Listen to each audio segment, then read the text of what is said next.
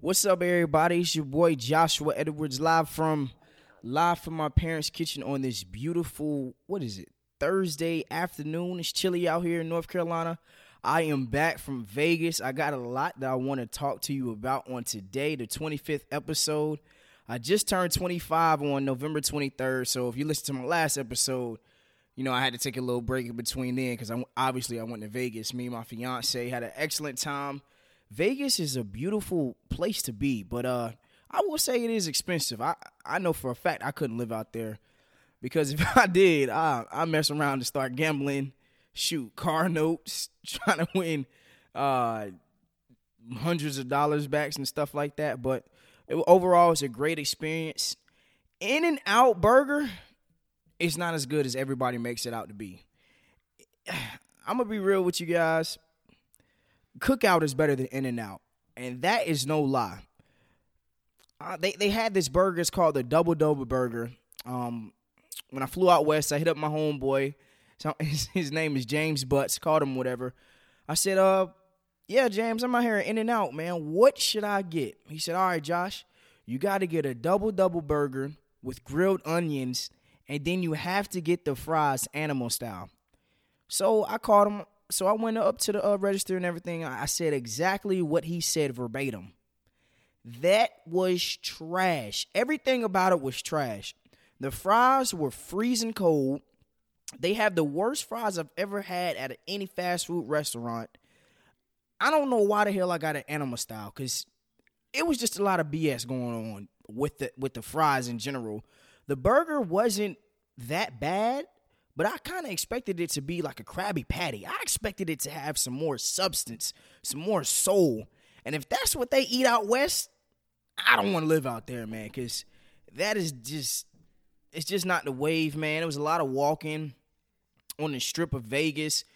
I think it was like Vegas Boulevard. Me and my fiance took some picture by the little dancing water fountain. I don't know if you guys have ever seen a Rush Hour 2, like when they're finally hitting Vegas and like the water's dancing and it dances to the music and all that stuff. But overall, last week I had an amazing experience.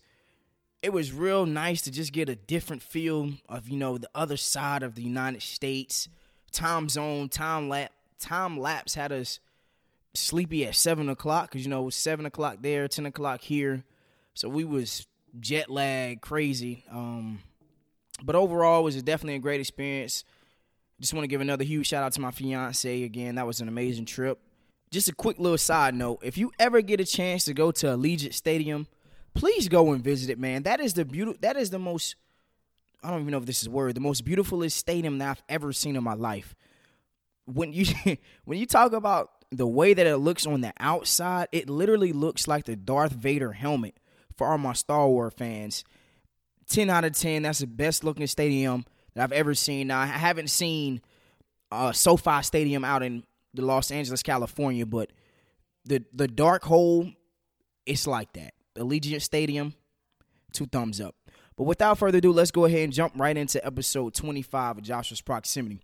So we're officially 19 days away from the beginning of the NBA season. And as you know, trades is going to happen left and right. Everybody's going to be pushing to either grab a superstar or grab some draft picks if they're tanking, per se. And the Washington Wizards just acquired Russell Westbrook.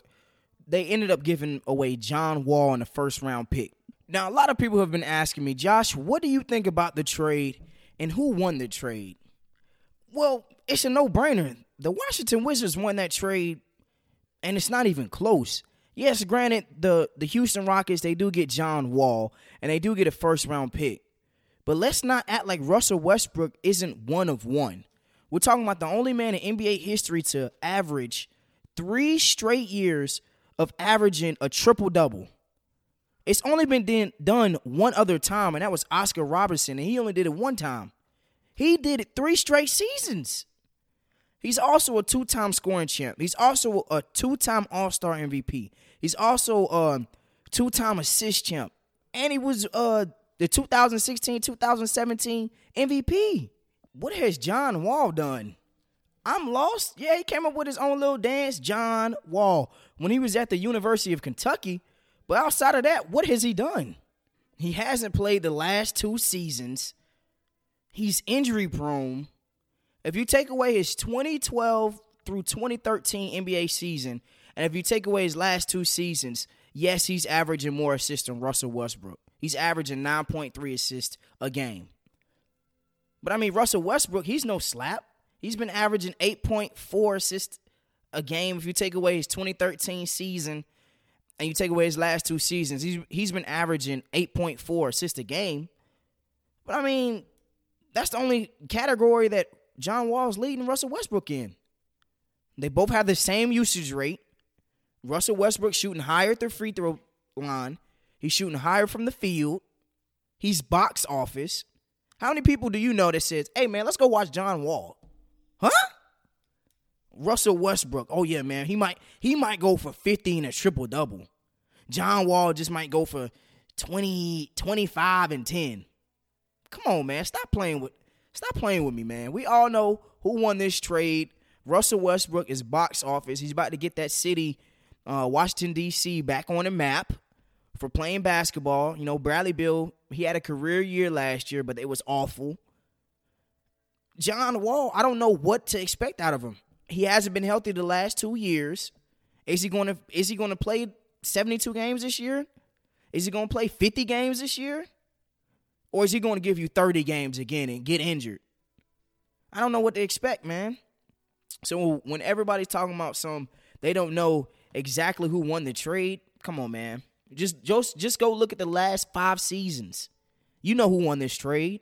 It's the Washington Wizards. Don't act crazy. But let me go ahead and switch topics real quick. I didn't get a chance to watch last night's game, but I do know the final score.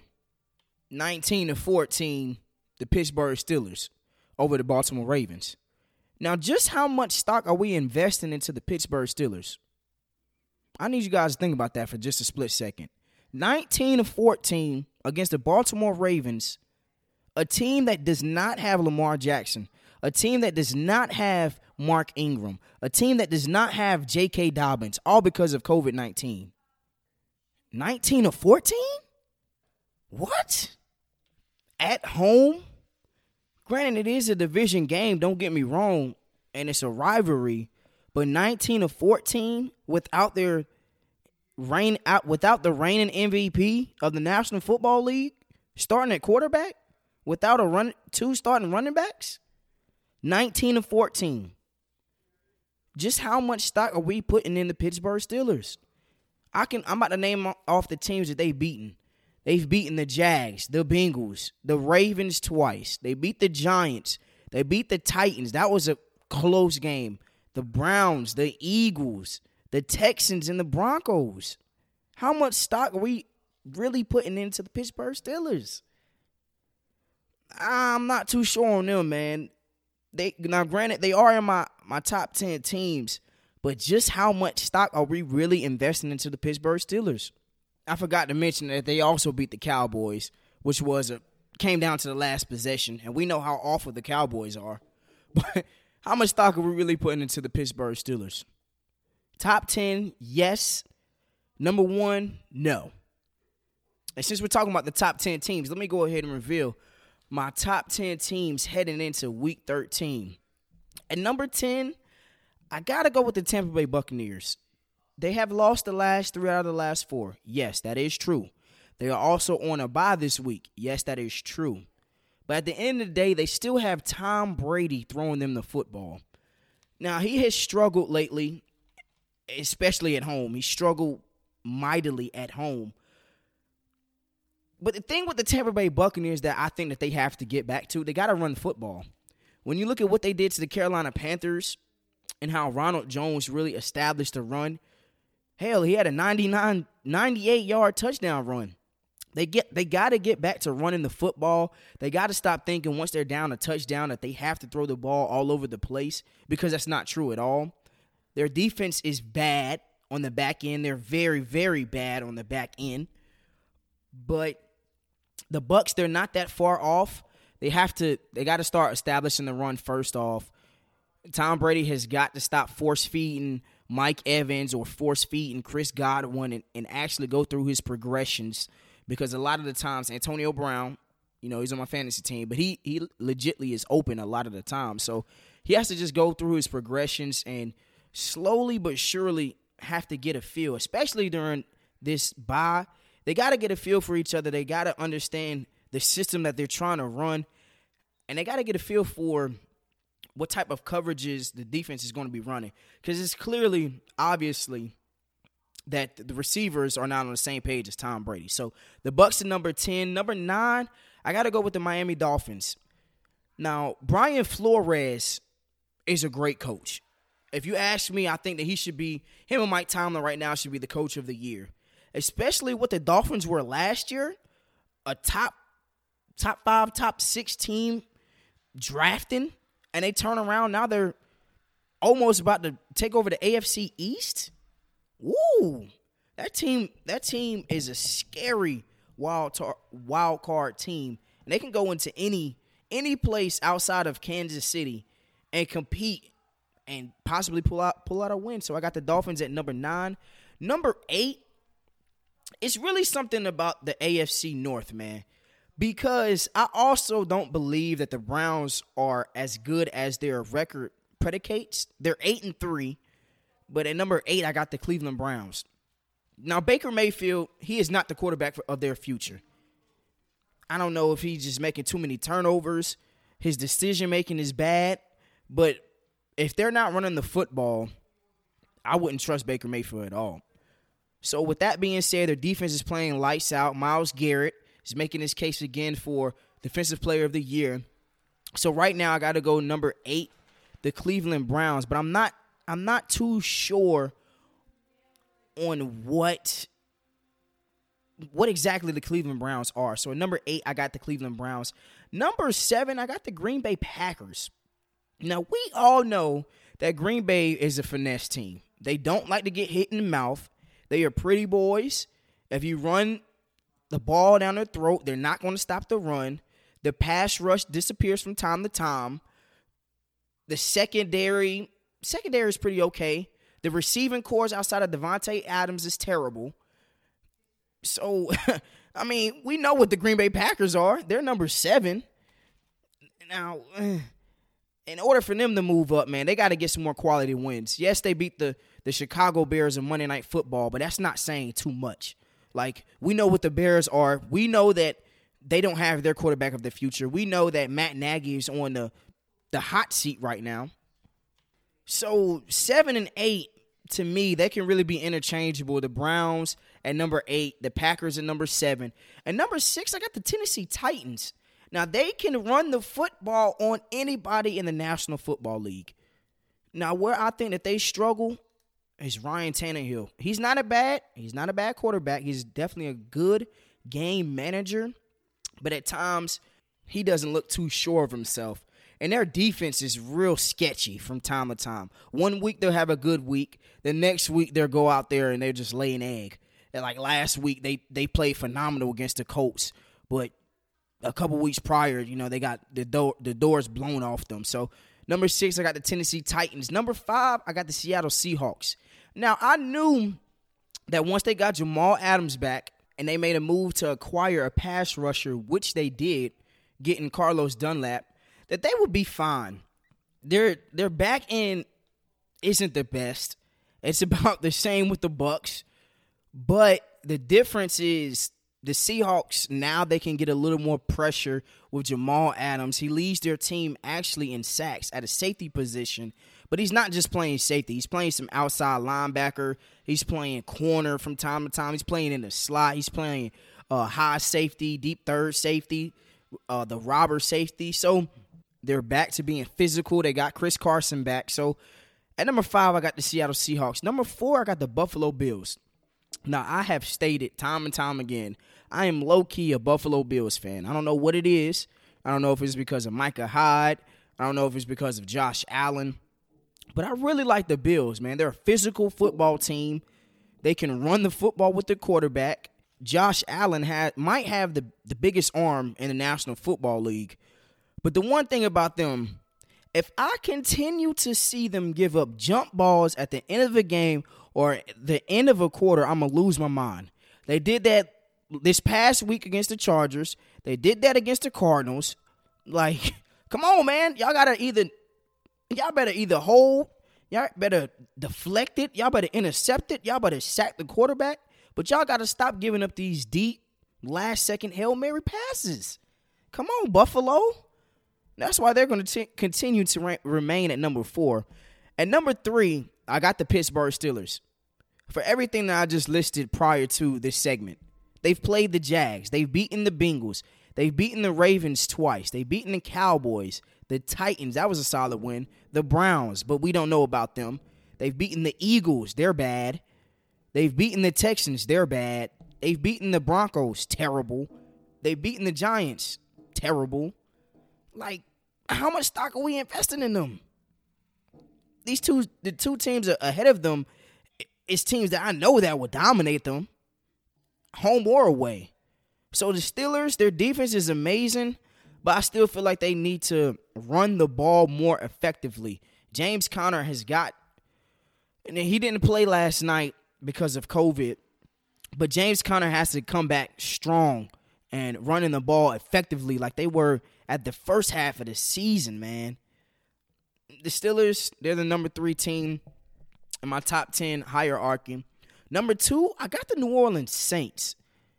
Now, we don't know what Drew Brees is going to be like when he comes back, if he comes back, but we all know this is his last season. Taysom Hill, if he is at quarterback, they're losing in the first round.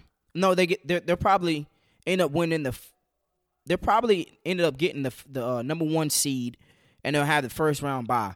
But in that divisional game, they will lose if Taysom Hill is at quarterback. I can bet any type of money on that. Whatever y'all want to bet, I'm willing to bet. Taysom Hill, he's not a quarterback. Just plain and simple. I'm just going to leave it just like that. They haven't been getting Alvin Kamara involved lately.